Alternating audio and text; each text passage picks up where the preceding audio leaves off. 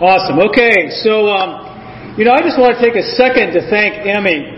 Because, guys like me, we're supposed to turn in our stuff the night before, so she has plenty of time to make it look beautiful up here. And honestly, I'm just not a night before guy some days, and that way my slides actually match what I'm going to say. And so I'm grateful for the flexibility, and I'm hoping that God will honor that and make this thing work for me today. So, amen.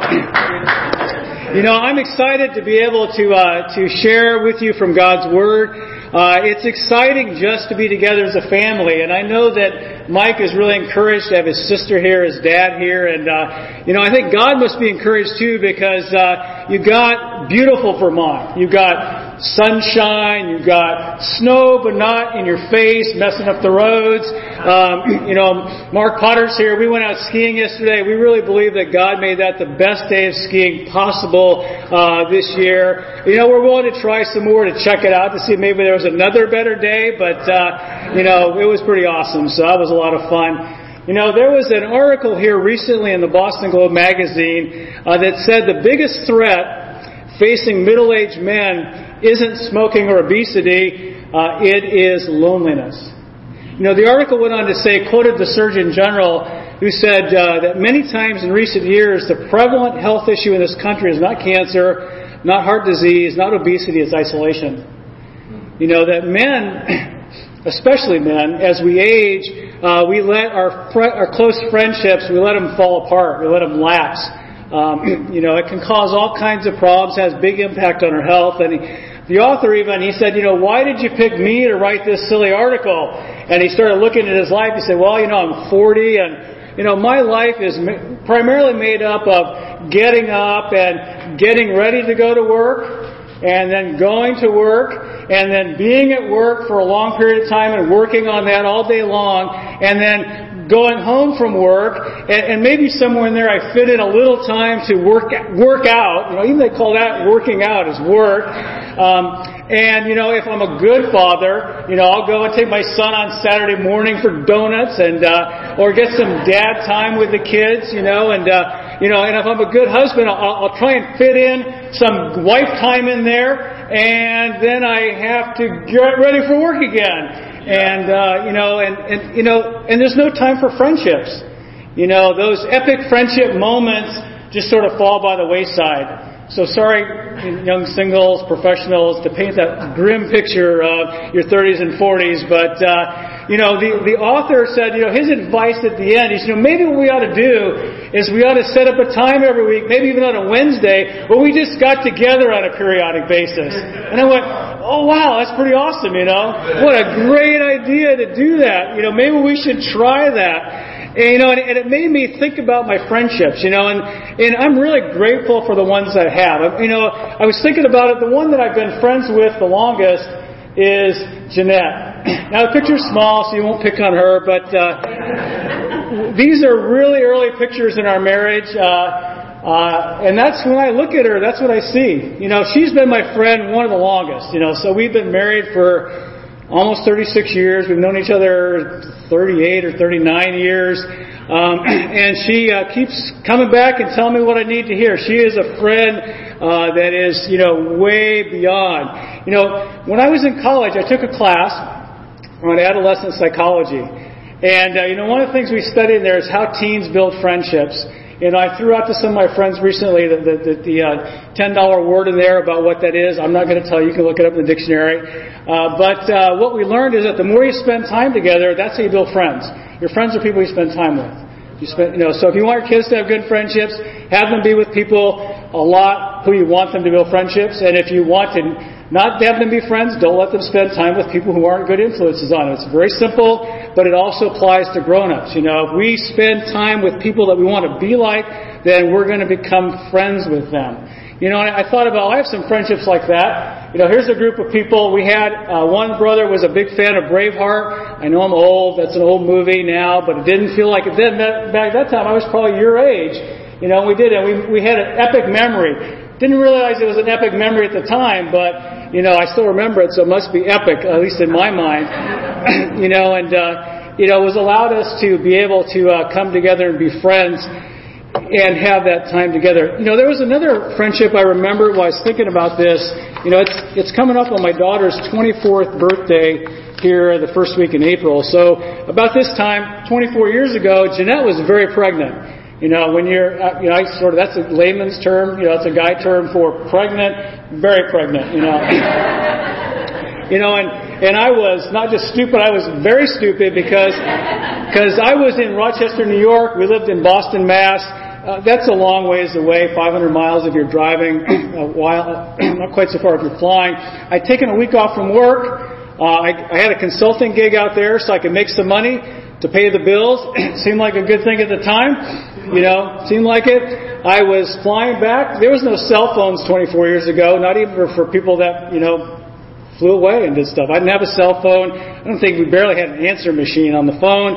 You know, I got home. I found out Jeanette had already gone to the hospital because she was in labor and needed to deliver. That's another thing that, you know, pregnant, very pregnant, delivery. I don't even know how that works, you know. But so I got there, and you know, when you go into like a, you know, she was birthing and midwife and that kind of stuff. But when you get in the room and nobody is tense, it's all calm. You know, code word, you're too late. You know, you missed it. And so I missed my third child's delivery. But you know, on that day, Peggy Malutnock, who was a good friend of ours, David and Peggy Malutnock, she had volunteered to be Jeanette's birth coach and to be there with Jeanette during delivery. You know, she stood up in a place, I'll put a picture of Peggy up here. And isn't that cute? They have that funny hair from a long time ago, and just to prove that we really are old. And then here's a picture from Peggy last summer when we got to spend a little time with she and her son. You know, Peggy and David will be my friends forever, because when we were in need, they stepped in and they did something we couldn't do for ourselves. You know, I really believe in that saying that a friend in need is a friend indeed. You know, it will never change. You know, they'll be my friends forever because of that. You know, there was another time when my son, you know, needed some adult supervision, but not from Dad. You know, some friendship there, and there was a young campus guy who stood in and helped him out and made a real difference in his life. You know, took him fishing. You know, I don't know if they saw owls or not, but you know, there's a young Rob Meter there with a young version of my son. So I knew Rob back when he was a mere infant, nearly. And you know, he stood up and he helped out my family. You know, because he loved them. You know, and he didn't have to do that. He didn't have to invest in my children that way, but he did. You know, and because of that, he's going to be my friend for life. You know, he needs something, he's got it. You know, he made an investment there that had a long-term impact. You know, I think about even just, you know, it's been almost 4 years ago we started coming to Burlington, and you know, I started, you know, getting time with guys like Mike. You know, I rode my motorcycle up this day about 3 years ago, and we hung out down by the lake, and it was I think it was a little chilly that day. You know, we also about that time we got to spend some time with a younger version of the Slaters. You know, they've gotten 3 years older since then, and you know, many others here, right? And so I have some older version pictures now. We got some new pictures there with Nicole and Yvonne. You know, Mike now down sitting in the lawn chair in the backyard. You know, with a nice relaxed look on his face. Looks like there's a lake back there, but no, there's really not, so I wish there was. And then here at Jeanette's birthday party recently, you know, I just think about it that I'm so blessed being in the kingdom. Yeah. You know, that, you know, we've begun building some deep friendships. We really look forward to building a lot more, having those relationships. And I don't take enough pictures because I try to be in the moment, not always be snapping selfies of myself with everybody. But, you know, if I could, I would put all your pictures up here because I feel like, you know, we have the beginnings of those lifetime relationships with each other that we're building. You know, when I think about it, you know, I was talking with Jeanette. I've got a bucket, you know, metaphor bucket. And in my bucket is the things that have happened in my life, good. And, you know, there's the things that I've sinned in. And so those are experiences that I have, you know, and and you all have your own bucket, right? You got a bucket of your stuff. And so in my bucket are things that I've done right and wrong. I'm happy to share my bucket with you anytime. If you want to come dig through my bucket, try to figure out what I've done right and figure out how I did it, I will share that with you easily. If you want to come through and dig through my sin bucket and see the things that I've done wrong, within reason, you're willing to dig through that. I want to dig it all back up and share it with you, but I will if it helps you. In the same way, my house, my food, my time, I want to share that with you. You're welcome to come to my house anytime. I want you to come over. Now, Jeanette says some limits, a little bit of advance notice and stuff. I really want that. And I want to be at your house. I want invitations from all you guys to come to your house to eat, to watch TV, whatever you do, go through your bucket, I don't know, but to get to spend that time together, because, and you may go, wait a minute, okay, I'm not quite ready, for that kind of commitment. Maybe I'll come to your house and eat your food, but I don't know if I want you to come to my house. That's what we're going to talk about today. I really want to dig into the message, and I've entitled it Friends for Life and Beyond. So I want to take a look at some friendships, specific friendships that Jesus had, and see if we can't learn from them. So he had this great friendship with some folks named Martha, Mary, and Lazarus. They were a couple sisters and a brother, physical sisters and brother, that lived in a place called Bethany. Now Bethany is, in modern lingo, it's a suburb. We were talking about Winooski. Mark said, was Winooski close to Burlington? Well, about as close as you get, across the bridge.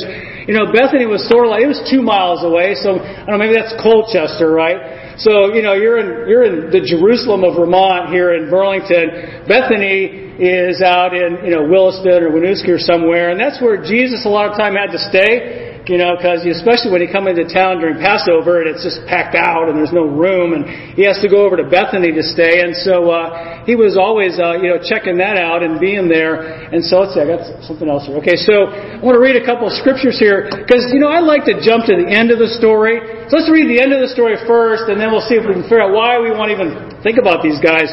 So it says here that 6 days before Passover, Jesus arrived at Bethany where Lazarus lived, whom Jesus had raised from the dead.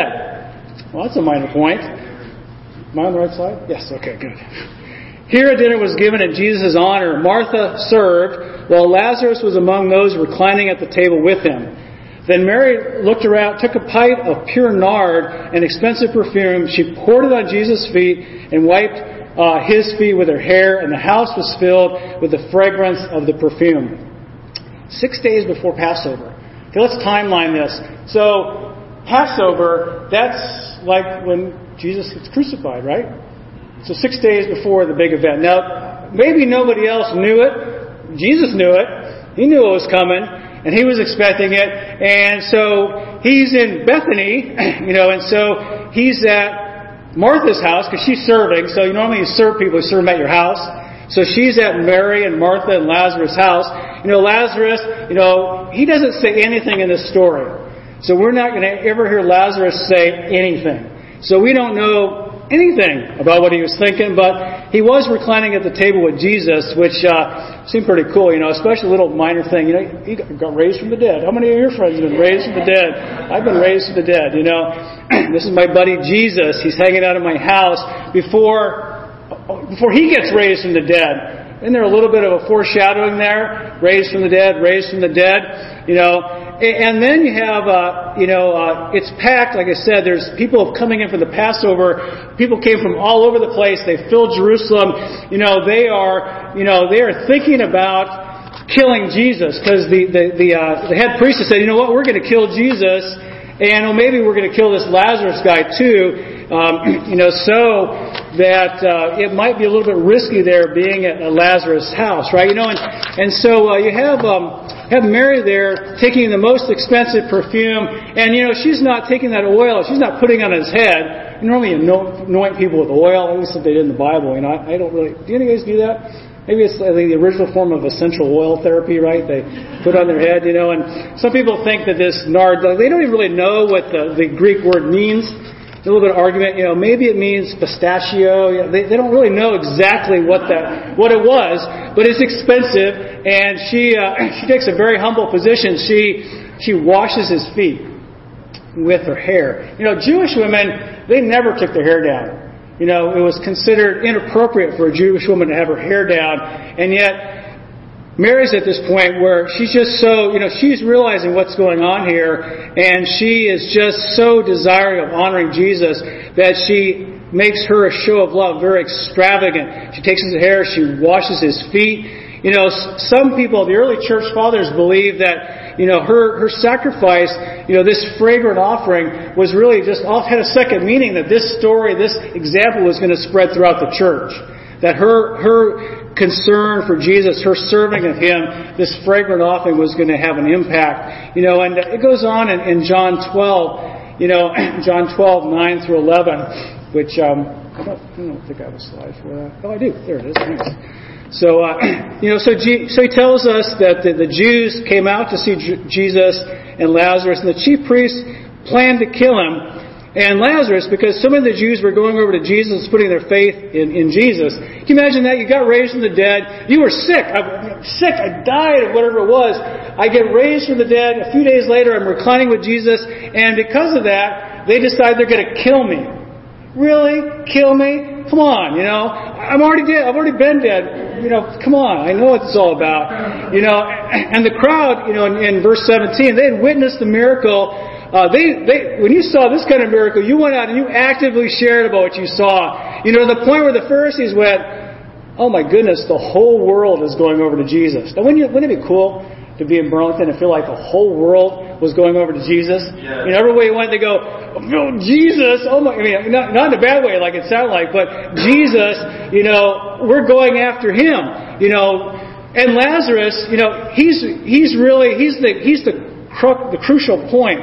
You could sort of think it's almost his fault. At this point, they go, typically the Pharisees are going, kill Jesus, not kill Jesus. This whole Lazarus thing, this pushed it over the edge. This made them decide that they were going to crucify Jesus. This is a turning point in what the Pharisees were going to do to sacrifice the Son of God. Lazarus' life was a turning point. Dying and getting raised again made it so that it's actually interesting. He didn't go out into the old covenant. He goes out into the new covenant. He gets to go out as a disciple of Jesus, the risen Lord, instead of going out as not a disciple of the risen Lord, right? It changed His place in history, His place in time. But let's go back. Now let's back up and talk about the story. Okay, so I'm going to start in Luke 10. I'm not going to show you scriptures anymore. I got like a summary page here. And so, just to help us, I'm going to throw up those endpoints because we've already read those about the party at the Passover. So they're there up for us. But look over in Luke 10, verse 38. And I'll read it to you if you can't get there. This is where the story begins. As Jesus and His disciples were on their way, He came to a village where a woman named Martha opened her home to Him. She had a sister called Mary who sat at the Lord's feet listening to what He said. But Martha was distracted by all the preparation that had to be made. She came to Him and asked, Lord, don't you care that my sister has left me to do the work by myself? Tell her to help me. Martha, Martha, the Lord answered, you are worried and upset about many things, but only one thing is needed. Mary has chosen what is better, and it will not be taken away from her. Maybe you remember, when Jesus sent out the 72, He said, you know what? Go find a worthy person in town and stay at their house. He told them that. If you don't remember, that's what He did. And that's what Jesus was doing. He went into town. He found a worthy person, Martha. Guys, come in and stay at your house. And if you think about it, it just wasn't Jesus and a suitcase, It was Jesus and the dozen or so disciples and whoever else came along with them and, whatever they brought. Obviously Jesus had the money bag, but maybe there's other stuff they brought along as provisions. So getting Jesus over meant you got a dozen or so people move into the house. That's a cost to count. And they didn't have big houses like we do. They got little houses, Well, maybe they all stayed down in the manger in the barn, but, so they all moved in with them, and we've heard this passage maybe before. Mary chose the better thing. Martha was distracted, and that's true, but, if it hadn't been for Martha, Jesus would never got invited in. Jesus would have never come into the house. It was Martha that said, come on, I guess I should use that. Open her home. And Mary is the one that sat at the feet of Jesus. And Martha was worried, upset, complained to Jesus. We know that Mary chose the better thing. So that's sort of the setup. They met them. They stayed there. got to learn about Jesus in their home. Talk about having a Bible study. Today's Bible study in the house is Jesus leading it. And all the other disciples here, if you want to think what Peter thinks or John thinks, they're there, and there is Mary. She's like, this is awesome, this is great. I'm here, I'm definitely hanging on to this. So that's sort of the setup for it. Now we'll jump ahead a little bit to John chapter 11. Now we get to John 11, it is at this time Jesus is not in town. Best case, people think he was down where John the Baptist was baptized by the Jordan River. Maybe a day away. They're not really certain where that was. A couple places it could be. Maybe a day away, maybe 2 days away. And let's start reading now in John 11, verse 1. Now a man, Lazarus, was sick. He was from Bethany, the village of Mary and her sister Martha. This Mary, whose brother Lazarus now lay sick, was the same one who poured perfume on the Lord and wiped his feet with her hair. So the sisters sent word to Jesus, Lord, the one you love is sick. When he heard this, Jesus said, this sickness will not end in death. No, it's for God's glory, so that God's Son may be glorified through it. Jesus loved Mary and her sister and Lazarus. So he asked for help. They both asked for help. And we know that Jesus loved them both, right? And so it says, then he said to his disciple, Lazarus, yet then he heard that Lazarus was sick. When he heard Lazarus was sick, he stayed where he was for 2 more days. How would you feel about that? I'm really sick, I'm dying, can come help? Yeah, a couple days. Imagine, we get upset, we go to the doctor, he won't see us in 10 minutes, give us some kind of drug, send us home, make us healthy. You sure I don't need an MRI? I'm coughing a lot. No. Just a couple more days will be fine. And so he said, so I guess this was a couple more days later, let's go back to Judea. They go, but Rabbi, they said a short while ago that Jews tried to stone you, and yet you are going to go back there? Jesus answered, are there not 12 hours of daylight? The man who walks by day will not stumble, for he sees by this world's light. It's when he walks by night that he stumbles, for he has no light. After he said this, he went on to tell them, our friend Lazarus has fallen asleep, but I'm going there to wake him up.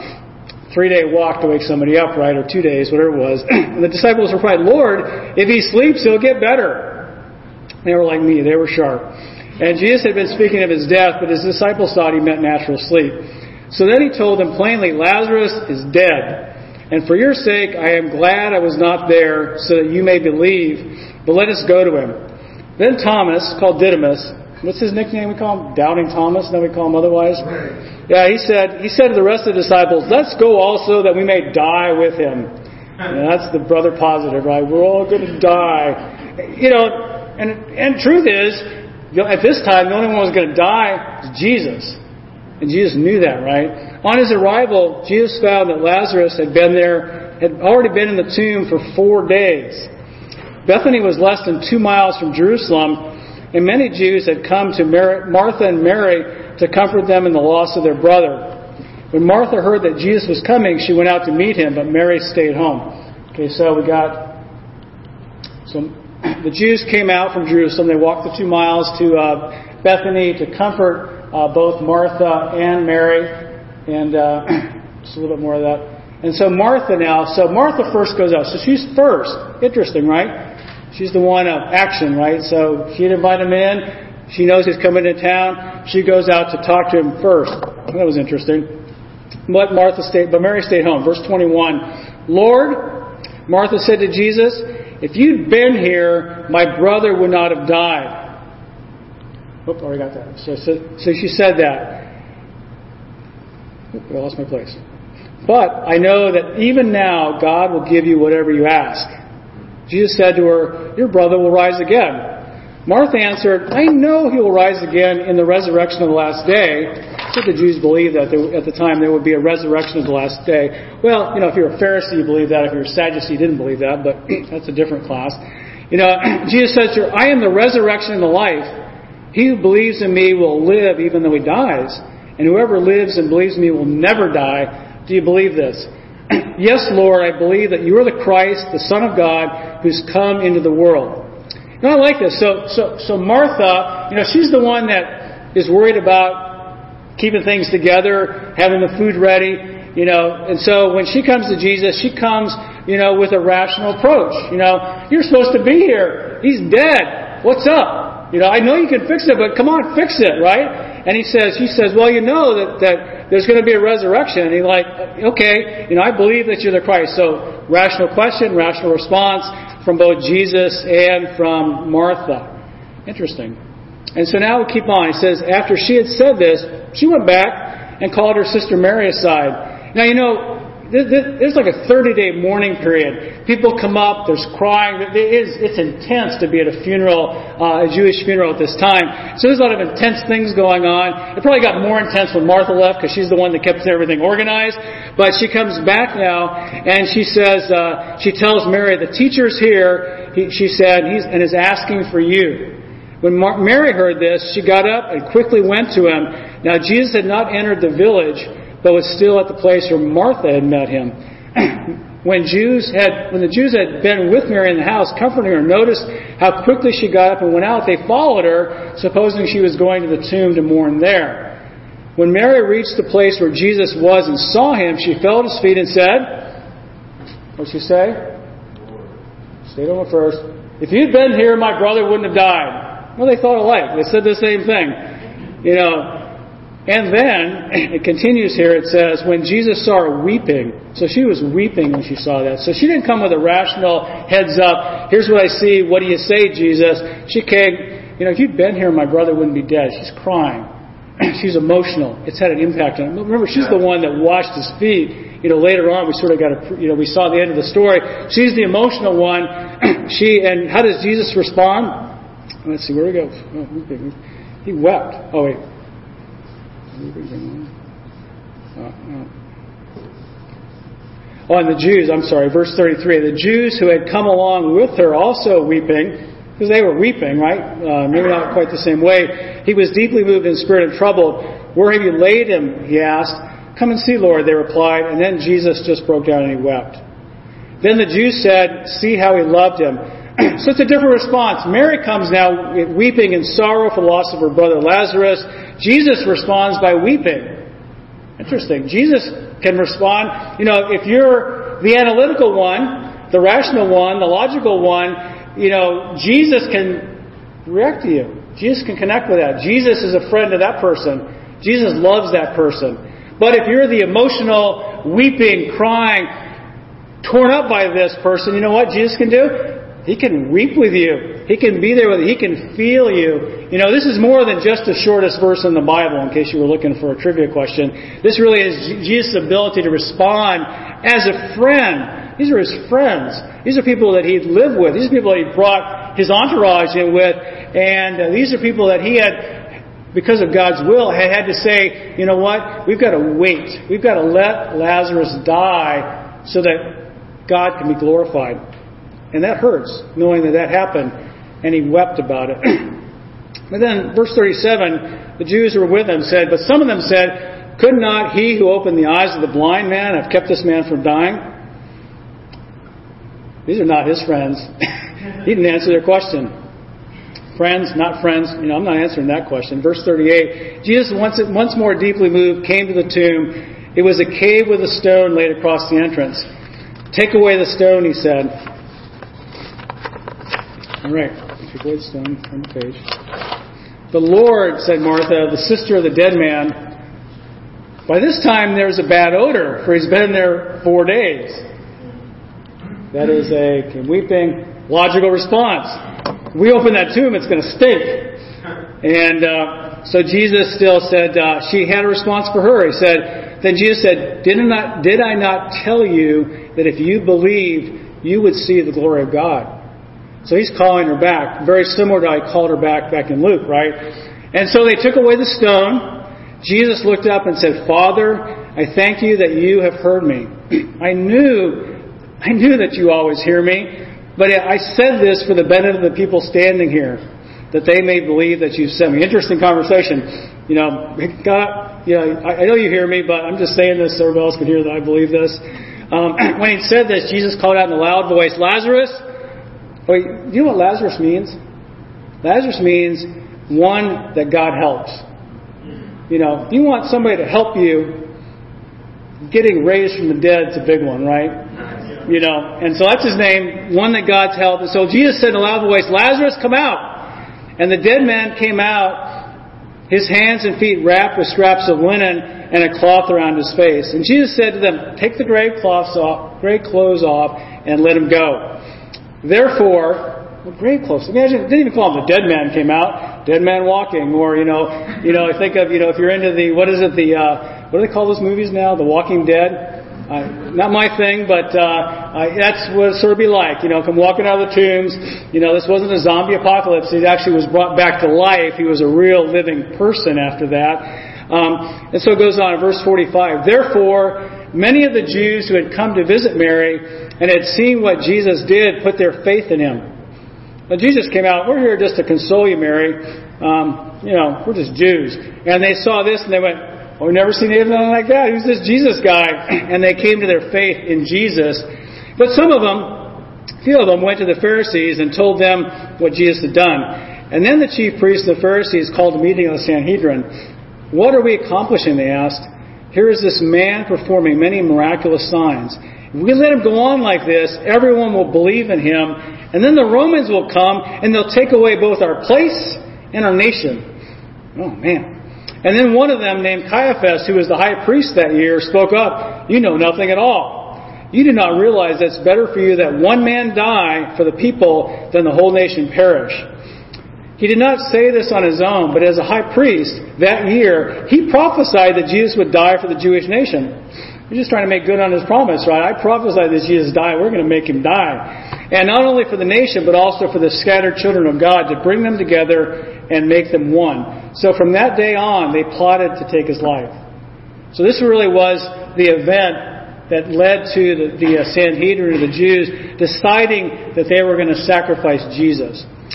So we learned a little bit about friendship, right? And the friendship that Jesus had with these sort of unusual suspects, Mary, Martha, and Lazarus. And Lazarus never said a word, but he hung with Jesus longer than any of you and I did, right? He was reclining with them. So I've got 2 points, and I want to hit my 2 points now. So number one, and I rewrote this because Jeanette gave me some feedback. I just didn't get a time to change the slide. And that really should be God has His own plan. Not shorter. That's point number one. So Mary and Martha, what did they want? They wanted Jesus to keep their brother from dying. Have you ever prayed that someone would recover from the illness? That they wouldn't die? And you prayed it wholeheartedly and sincerely, and it still happened. And you go, does God really listen to my prayers? Is this fair? Is this right? What's up, God? But then on the other side of the story, there's the disciples who were with him, down by the Jordan River, nice and safe, a couple of days away from the Passover thing where they were striving to kill Jesus, and they wanted him to stay away from Jerusalem so that he wouldn't die.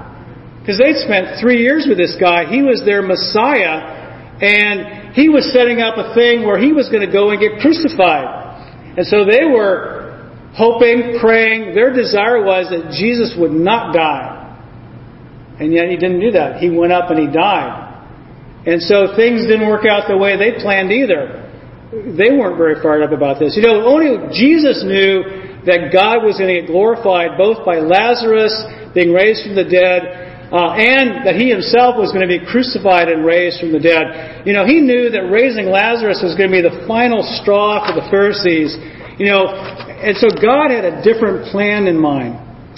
When he says there in verse 9, we read earlier that, aren't there not 12 hours of daylight? Man who walks by day will not stumble, for he sees by this world's lights. When he walks by night, that he stumbles, for he has no light.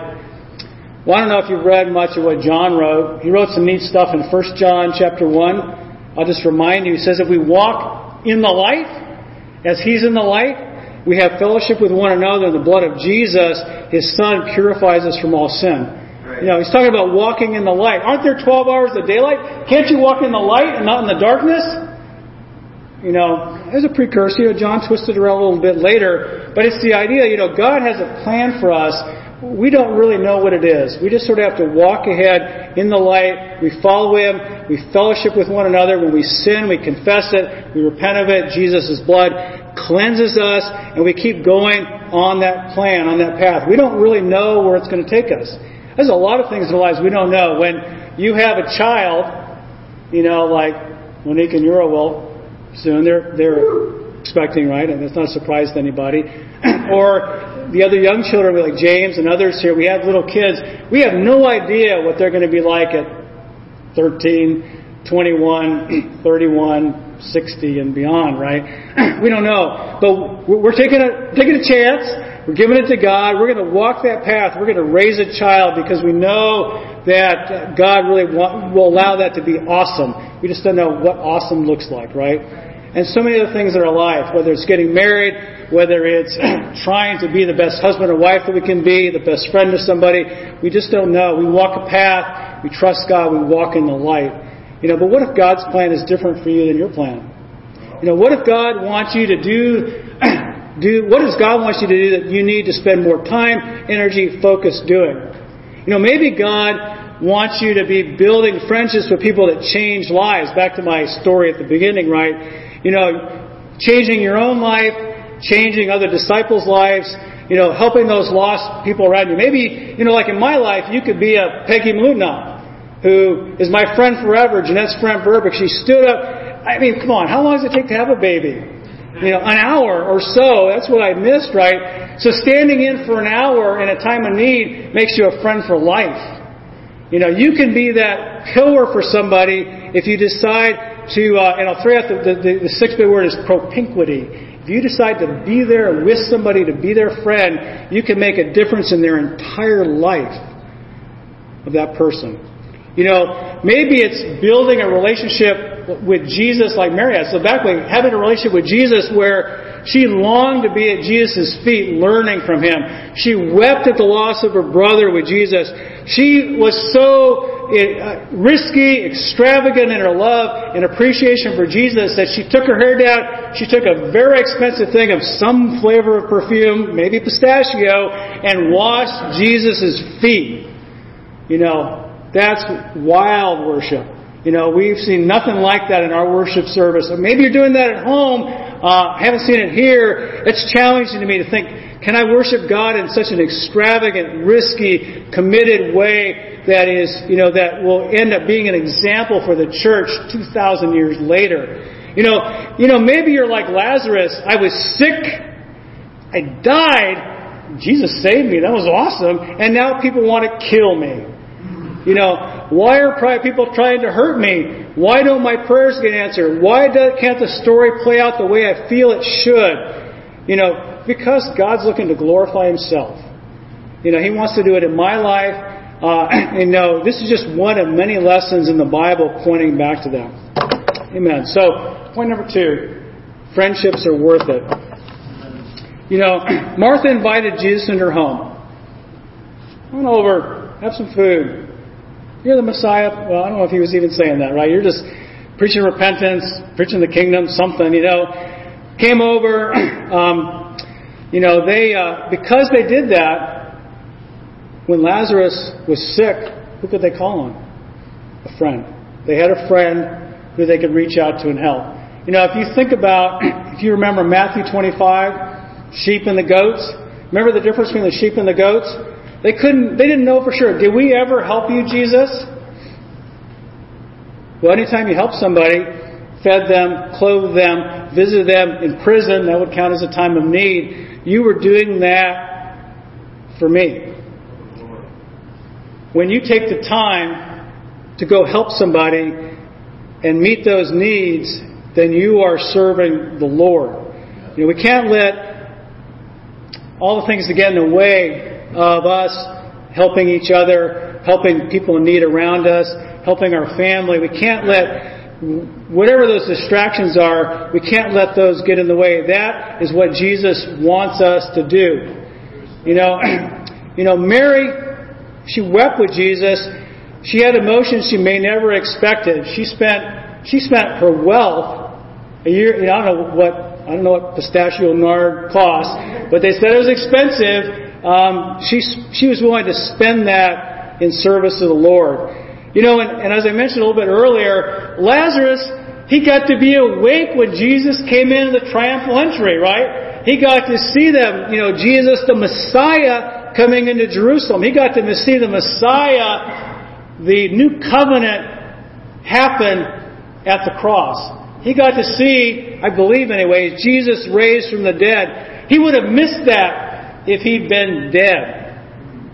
He got a relationship that he had never expected. And I think it was an extra icing on the cake, whipped cream on the whatever, sprinkles on the donut. In Luke 24 and verse 50, it just reminds us that when Jesus ascends into heaven, it happens where?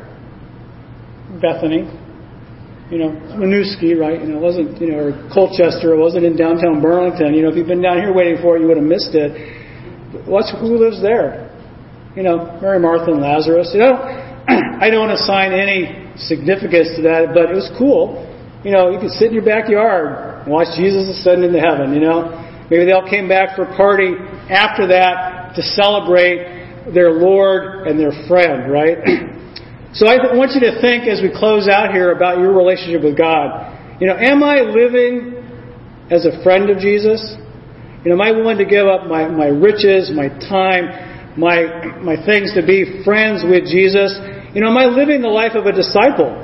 Would I be mistaken for a disciple, a student of Jesus? Is there something that I need to repent of today? And I challenge you that. If there's something that's blocking you from being a friend of Jesus, deal with it today. Am I being a friend to the people around me like Jesus was to Mary, Martha, and Lazarus? Am I meeting their needs so that God can be glorified? Like I said, make a decision today about how you're going to walk closer to Jesus. I love you.